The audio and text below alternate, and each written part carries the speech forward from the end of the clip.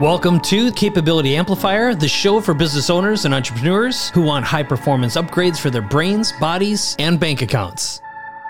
Hi, everybody. This is Dan Sullivan, and this is the next episode of Capability Amplifier. And boy, do we have one for you today, Mike. I've just noticed that the media that I read on the computer has been filled up for the last 2 months with the acronym NFT.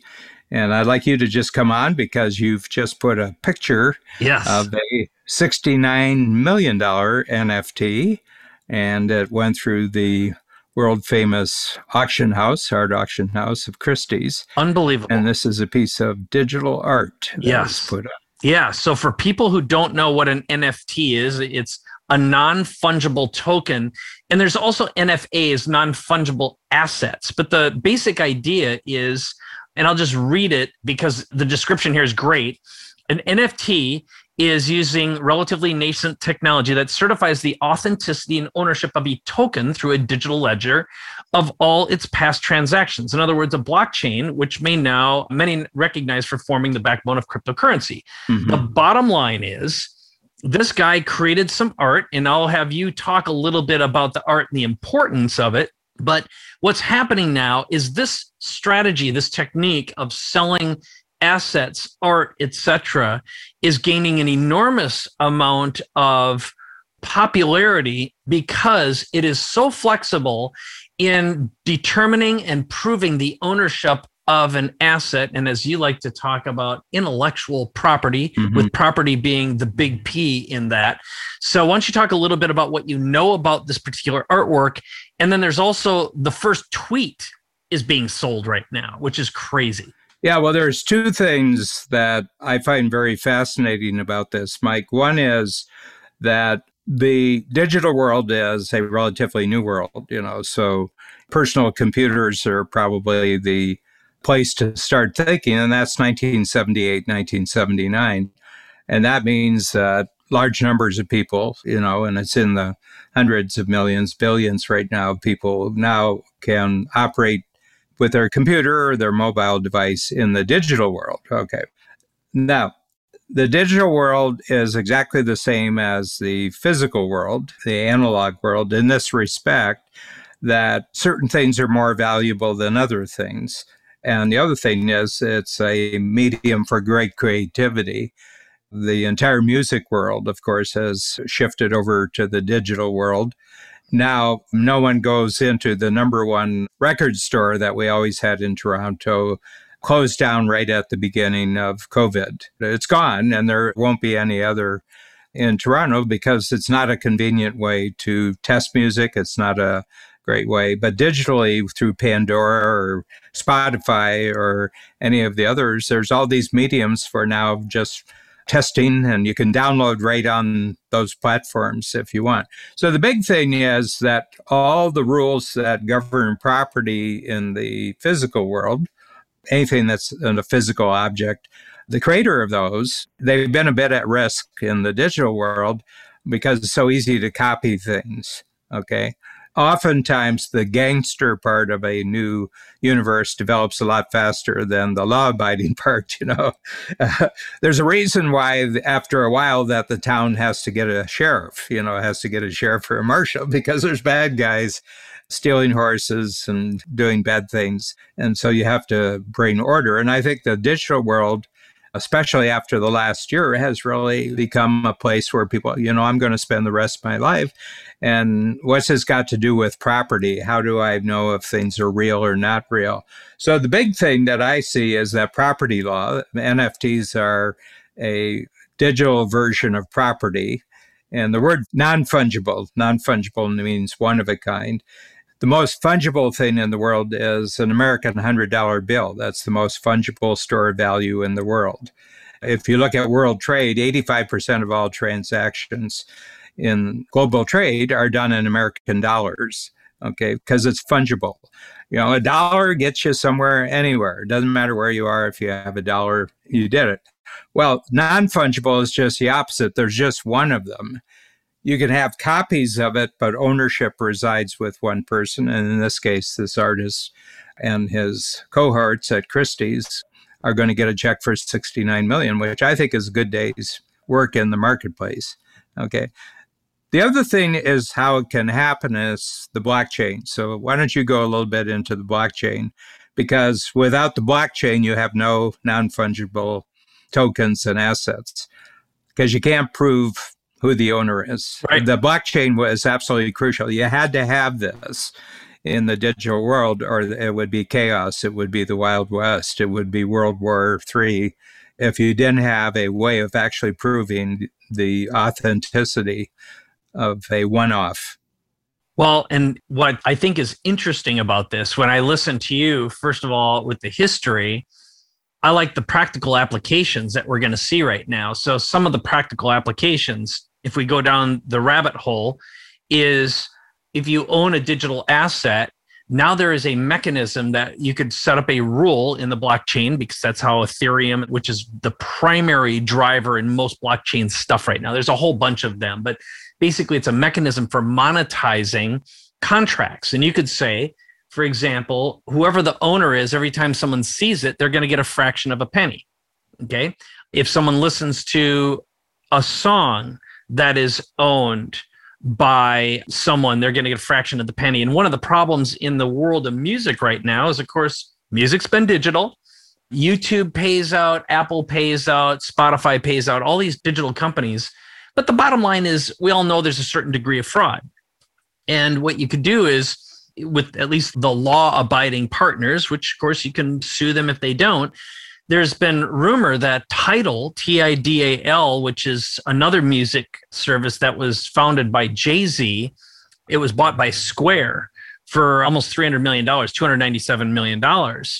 And one of the reasons why they felt they can do something with it is because they're thinking about or making it use this protocol for paying artists. So the artists will get paid more.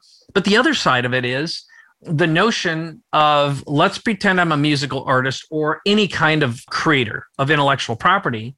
I could go out in the digital marketplace and say, I'm looking for partners. I'm going to create something. You can invest in it. And in the blockchain, every time someone reads it, you're going to get a fraction of a penny. So you basically become a business owner. This is going to turn the entire world of money raising upside down. I mean, you think about doing this with a SaaS company, for example. Software as a service. Yeah. Right on. You could build this mechanism for paying your partners. Dividends won't come through or go through Wall Street any longer. And this is going to happen with virtually everything. And then I have something else to show you that is also just simply mind-blowing if you want to try one more crazy-ass thing on here, Dan. Yeah, go ahead. Yes. All right. So I'm going to share my screen right now. For anyone listening to this, you'd want to go to earth2.io. That's EARTH 2.io. This is a second Earth. The best way of describing it is they have divided the planet into trillions of squares, and you can buy the property. And right now, if I click on leaderboards, for example, you'll see that someone here has almost $300,000 worth of property, and they're about to start selling UAE and Dubai in 5 days as of the time of recording this. And across the top, you can see the value of each square or tile.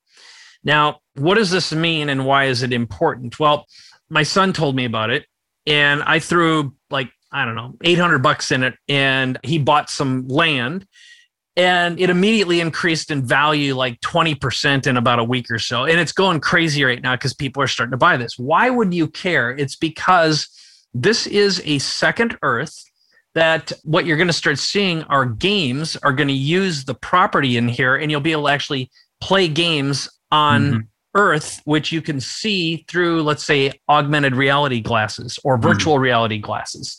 So this is a universally accepted property that stuff will be built on. So in the very near future, when we start having augmented reality glasses, which are right around the corner, or for that matter, contact lenses, instead of building billboards or putting them on streets, there will actually be virtual billboards, and you'll be able to lease or rent space inside this place or build on it or sell it, whatever you want to do. And of course, 47th Street went away really fast. Trying to find space in Manhattan right now, not real easy, but you can literally go out and buy property. Yeah. Yeah. Yeah, it's really interesting. Dean Jackson, who you know, and Dean basically doubled the amount of residential real estate in major cities in Canada and the United States. And this is about 10, 12 years ago. So this was early. But what Dean did is he's got a formula that real estate in most cities have defined borders. So what he does, he just defined the borders. So for example, in Toronto, I live in an area which is called the Beaches. Yeah. It's right on Lake Ontario. We have boardwalks, beaches. It kind of resembles a New England beach community, and it's a very attractive place to live and has been for a while. And what Dean will show you that in the geography of our area, that from a time that somebody buys their first house until they buy their last house, there's a possibility of 5 or 6 real estate moves inside the neighborhood. And he gives the areas. This is for 20-year-olds who aren't even married yet. These are for 20-year-olds who are just starting their family. This is for 30-year-olds. And there's stages in life as relationship to real estate. And what he does, he said that only one real estate agent will have this map. Only one real estate agent can have the knowledge of how to identify people and use this as a marketing tool. And I'm offering an exclusive right on a 1-year basis subscription that you get this map. And you don't have to use it, but nobody else can use it. And as long as you're paying my subscription price, you own this map. And he did this, and he made hundreds of thousands, millions, whatever, off that. But it's a little bit 12 years ago of an indication of this new game that you were talking about.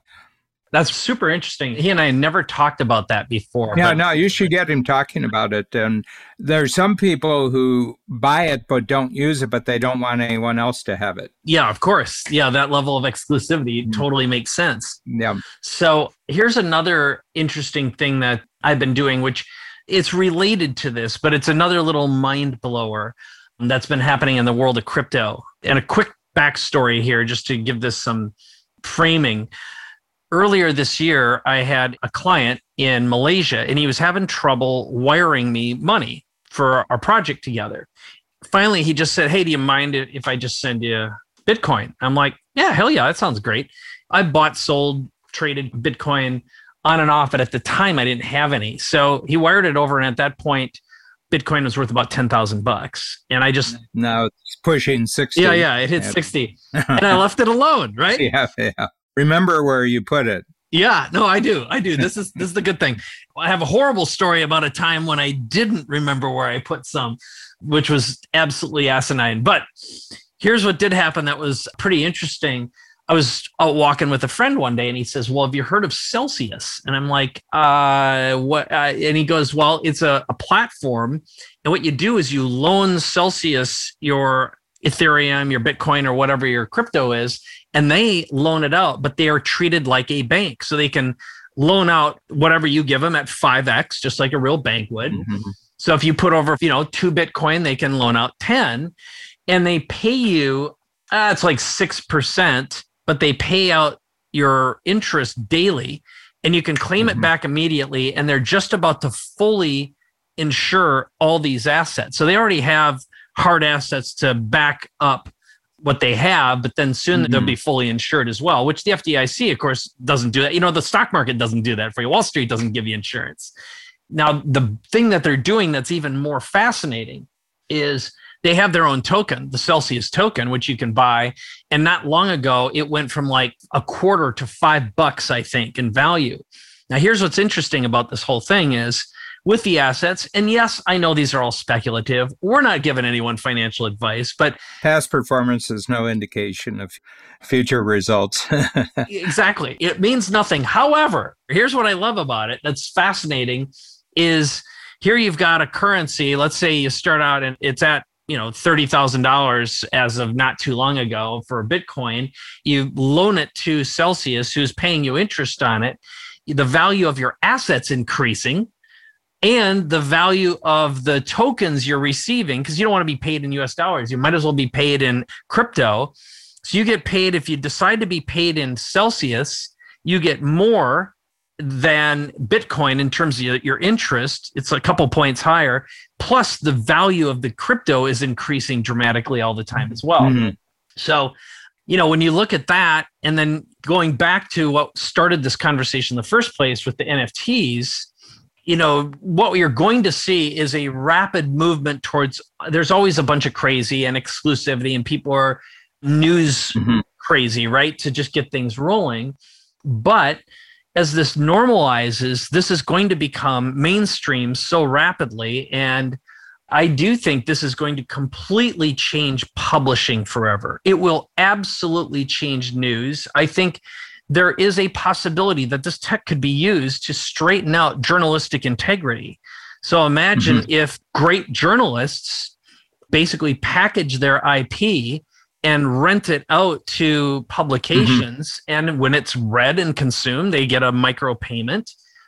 It'd be great if there was something, imagine there'd be a journalistic token that would effectively say, we're going to reward people who actually do true journalism, true research instead of garbage. The rating and their identity is coupled with the currency. So there is a digital contract that rewards positive, powerful behavior instead of the insanity we live in today, which is outrage driven. Facebook is controlling it with an AI we don't know about. The contract could actually be publicly displayed. So that's part of what I think I'm so excited about, is this is about encouraging great behavior and rewarding it financially, which is great business. What I go back to is probably the best definition of capitalism, and this is by F.A. Hayek, who is an Austrian economist who won the Nobel Prize. He said that the unfortunate thing about capitalism is that it was named by their enemies. It was Marx and others. And he said the other thing is they misdirected people's attention that capitalism is actually about capital. He says capital is actually a byproduct of capitalism. It's something that if you do capitalism right, capital builds up. But he says actually capitalism is an ever-expanding system of increasing cooperation among strangers. So he said classically, most economies, you couldn't be in a transaction with a stranger that you would trust unless they were family members or they were close associates. But he said what capitalism has created, that someone completely in 12 time zones away who will never meet the other party in the transaction can trust the transaction because the blockchain has validated that this is and not only that, but it's instantaneous, that the moment that the transaction, the value is immediately transferred. Now, I'm saying that there's a lot of forces. There's a negative side to this of all the different ways that you can cheat in the digital world. That's building up to a point where people said, we've got to get a handle on this. But the other thing is that human beings like to explore new ways of cooperating, new ways of creating value. And what you've been describing, Mike, so far is that these are very imaginative ways of saying, well, let's see if it works here. Let's see if it works here. And as long as you're willing to realize that it's speculative, there's no guarantees here. And the other thing is that the basic worth or value of anything in the world, I don't care if it's physical or in the digital world, is do you have someone who's actually willing to pay that much for it? You have in LA an outstanding example up the road from you, and that's Mike Trout, who is the highest paid baseball player in history. And it's around, I think the contract is for 13 years. This was a couple of years ago, and it was $430 million. And I remember being in a strategic coach workshop, and, there's people who are interested in sports, and I am. And somebody said, this is so bizarre. This is ridiculous. This is idiotic. No baseball player is worth $430 million. And I said, well, of course there is. And they said, well, who? And I said, well, somebody just signed a contract that this man is going to get $430 million. That means there's a baseball player worth, but he won't live up to it. Well, I said the man who wrote the check and did the transaction is a billionaire, and I got a feeling that he kind of has a method for evaluating whether something's a good investment or not a good investment. And I said, if you take salaries today of major league ball clubs and you compare them to the market value of the baseball team, it's no different in 2020 than it was in 1950. 70 years, it's the same ratio between salary and the market value, the asset value of the club. So I said, there's formulas for this. What you're saying is that you wouldn't pay him $430 million for reasons that you might not want to share right now, but you wouldn't pay a baseball player $430 million, but there's somebody that's not a big deal. Right. Well, I think there's another example of that, a fairly recent one, when the Joe Rogan podcast was acquired by Spotify for $100 million. The value of Spotify immediately jumped $1 billion. Yeah. Okay. So, and that's what happened to Ball Club. Right. Too. You know, he's very, very good. I mean, if you look at him, he's the outstanding player, at least for the last 5 or 6 years. And he did it before he signed the contract, and he did it after he signed the contract. You know, he's a good bet. That's all we want to really know in the world. Who's a good bet? What's a good bet? We're always bargaining with unknowns in the future. And this one area that's very interesting. It's not in the area, but it's authentication of votes in elections, that every ballot will be a NFT. Yeah. Yeah. The sooner the better, for sure. I think there's no choice but to start doing things that way, especially as we move forward. The scariest part of digitizing everything is quantum computing is increasing at dramatic levels on a daily, weekly, monthly basis all over the world. And the fear is that the processing speed of quantum computing will accelerate faster than the cryptocurrency algorithms that are in place, which would technically unlock, cryptocurrency, for example. I mean, if the Bitcoin hash were cracked by quantum, they can be forged or deconstructed or. There's a whole bunch of ors here. I've talked to some data scientists before about this. I pinned a couple down, and they're like, well, the good news is we're way ahead of where quantum is, and we're factoring in the exponential growth. But, how does that affect us humans right now? Well, and this is the reason why, we had Peter Zeihan at our summit 2-3 weeks ago, and I've talked to him personally, and he said, warfare in the future is changing very rapidly, and that the U.S., with the exception of their naval forces, because there's actually only 3 countries in the world that have what are called deep water navies, and it's the United States, it's Great Britain, and Japan. These are the only 3 countries. I mean, the Chinese have a lot of boats, but they're shore boats because and they're unproven. Well, they're not a naval country. They're a land-bound country. It's only basically countries that have a lot of access to the sea. In Japan, it's complete. The United States, it's almost complete. And Great Britain, it's complete. It's in their DNA that they're naval countries. But he said, with the exception of that, more and more warfare is going to drones. These will be pilotless drones or pilotless jet fighters, and it'll be special forces, Navy SEALs, And so they'll be able to tell where the quantum computing is because of its energy footprint. And if somebody gets out of hand, they'll get a visit. Yeah. Get a large, heavy object that'll fall out of the sky precisely where that is. Yeah. Yeah, they'll get a visit.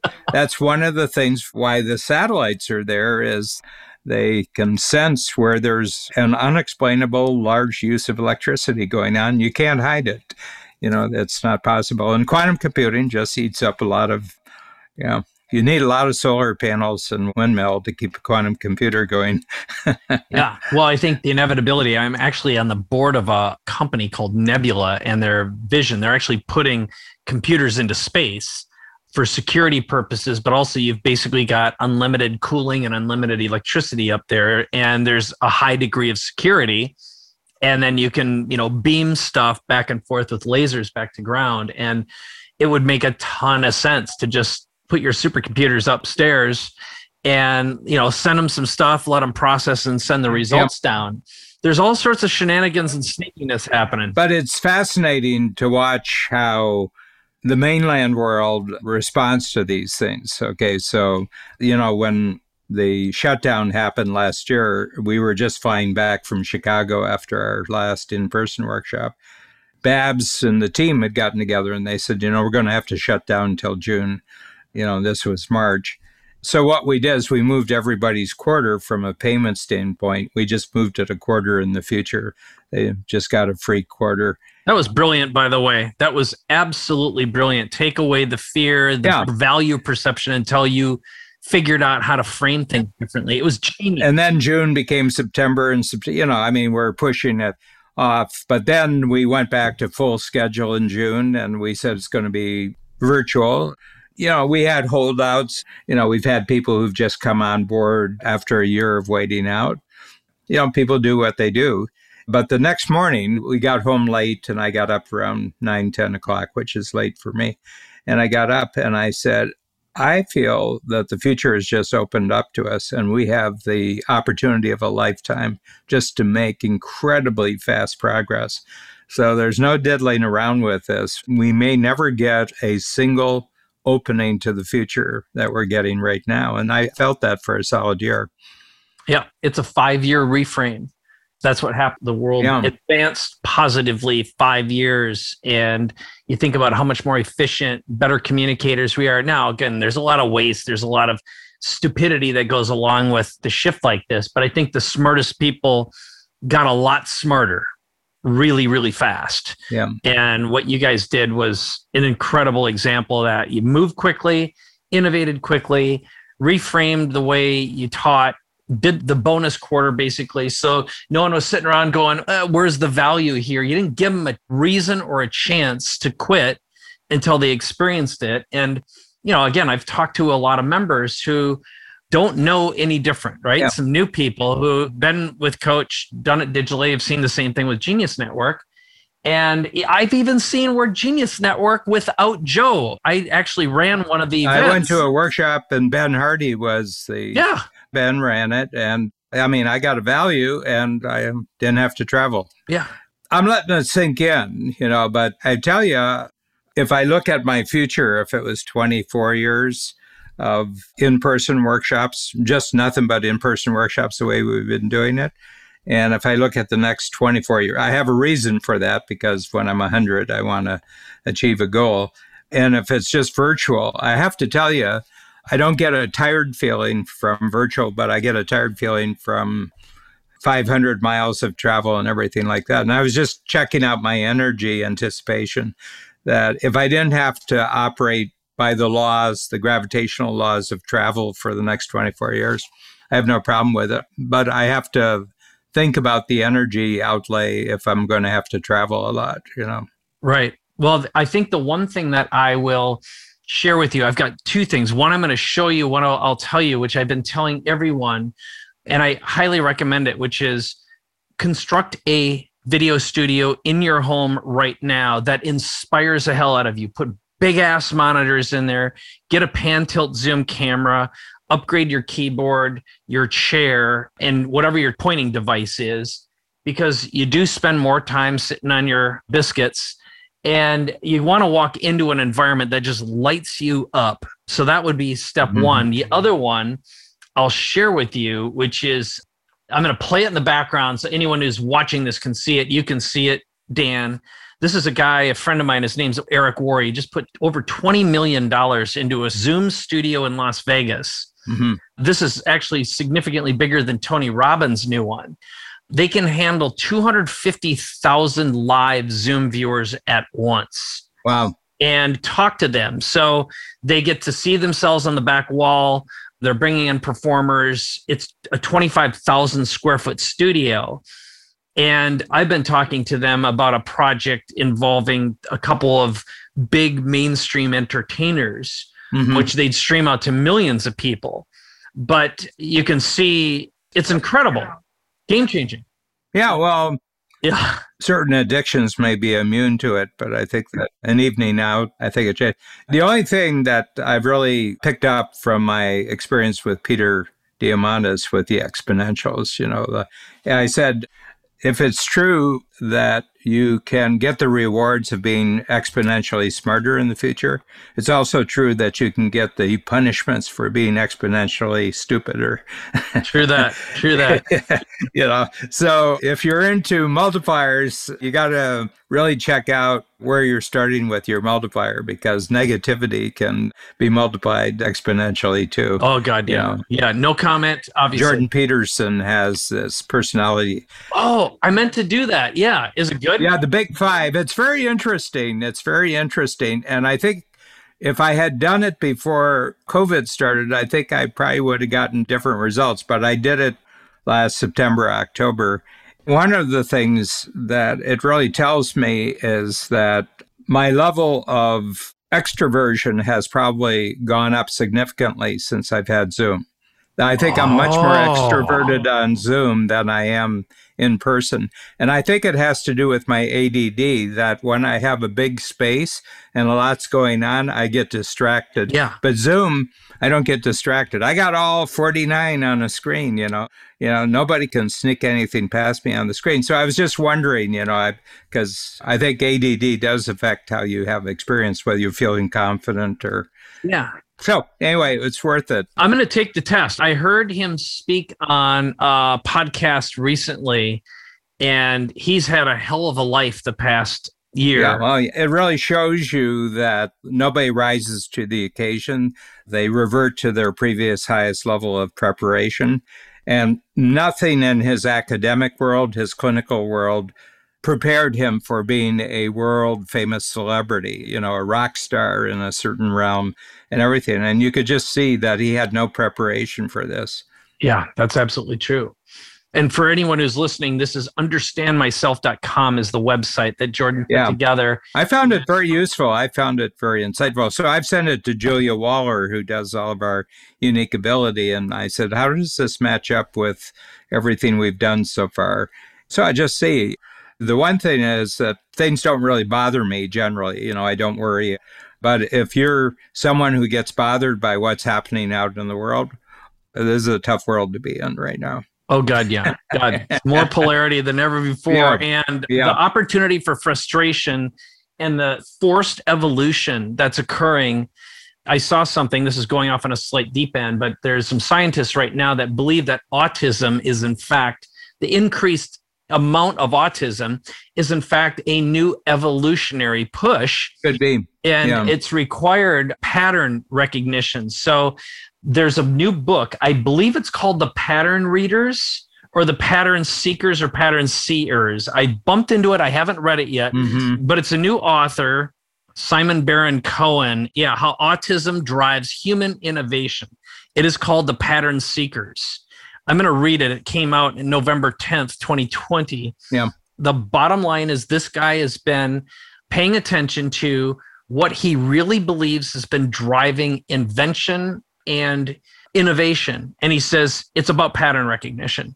And right now that is more important than ever before. And the autistics are better at it. And we're evolving in a place where this world requires a higher degree of pattern recognition and pattern seeking and noticing patterns to be better humans. Well, it's interesting because there are search firms who hire people in Silicon Valley. And there's one, they specialize in three things. One is autistics, because you can put autistics on deep dive projects and they don't get distracted. They'll just sit there for hours at a time processing, and they're not bothered, they're not picked up. But they also hire dyslexics because dyslexics are better at people management than people who get their information from reading. So a dyslexic has to talk to you because they won't write a memo to you, so everything has to be personal. And the other one is ADD are terrific salespeople. Yep. The reason is that you can create and take advantage of hyper-focus better than anyone else.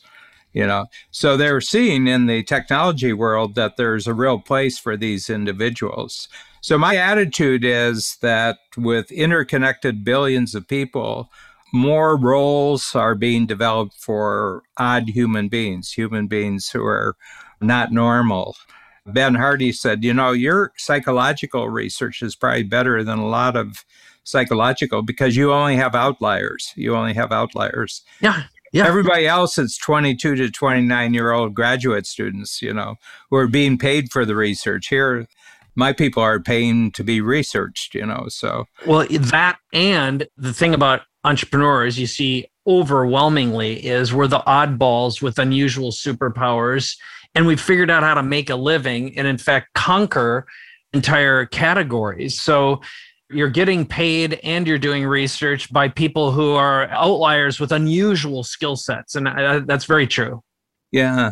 And the one thing is I was looking at the cancel culture and wokeism and the whole, what the other things that belong in the toilet. Yes, go on, please. Well, I don't know. There's a narrative out there and the narrative is where it is. But what I was interested in is how much entrepreneurism bypasses this, I've got an opportunity here. I've got a capability attached to it, and we can take it from here to here. And it kind of bypasses all that conversation. I think what the real reason is that there's a crisis in the credential world of paying $200,000 for a 4-year college degree or everything else. And you get out and the first thing that you memorize is welcome to Walmart, with your 200. So I think that we've turned out too many over-credentialed people who actually don't have skills that are in demand. True. Yeah. And I think it's causing a crisis. And since 57% of college graduates are women, I think that it's probably causing a huge crisis in the female world right now, that we were told that we were as good as they were, and then we started proving it in the academic community, and now we got those credentials, and then Google comes out 4 months ago and says a college degree will no longer be required to be hired at Google. Yeah. No. And what you're going to see on top of it, rest assured, is going to be, while Amazon and Google are going to get into the college business, they are going to train people who will become great corporate employees. That can scare the hell out of some people, but it's like, what skills do you need? Yeah. I had a great college professor friend who is a real genius and a true academic / researcher. First of all, he always said the most important thing you can ever invest in as a business is pure research without an outcome. You've just got to allocate a block of your cash to doing that all the time if you're ever going to matter. Yeah. And the next thing is, if you want a job, go to a vocational technical school. You should do that first. When you want to learn how to think, go to a college. Yep. It is not job training. And somehow along the lines, those lines got blurred, and the lie that was taught and perpetrated by, frankly, the federal government in the United States, who have supported predatory mechanisms for allowing colleges to charge insane amounts of money and then follow you to your death to collect student debt. It's completely insane. It's so stupid and obvious, the theft that's going on. But it wasn't stupid when it was instilled, that it served a purpose the time. Sure. I have great compassion for things that were done in the past that seem stupid now. Yeah. They were just as smart at their time as smart things that people are doing today. Yep. And I said, if you stand in judgment of people in the past, people in the future are going to stand in judgment of you, so. Yeah. Go back 20 years to do a little canceling. You're seeing it right now in real time. So you're right. Yeah. You're right, Dan. It's still who you hang out with, Right on. No, and that's great. We could go on for hours. We could do 5 of these, but. Yeah, well, this was good. I love the NFT going down the path. Yeah, and there's a lot. Digitizing. I mean, NFT is going to be a constant updatable. My feeling, it's one of those things that it's like, what's this .com thing? It's like on a news program in 1994. Have you seen this thing .com? What's .com? I'll stick to my faxes. Why can't you just pick up the phone? Yeah. Yeah. Okay. Well, let's officially wrap this up. If you've enjoyed this episode, you've got some big ideas you want to share with us. First of all, rate, review, comment. And by the way, if this tickles your brain, you want to think more like this, head on over to Strategic Coach right now. Book a conversation with one of the, what do we call them again? Membership advisors. There we go. God, what's wrong with my brain? No.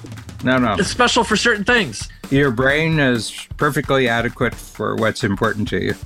There you go. You can always go over to Capability Amplifier as well. There's always goodies there, videos, audios.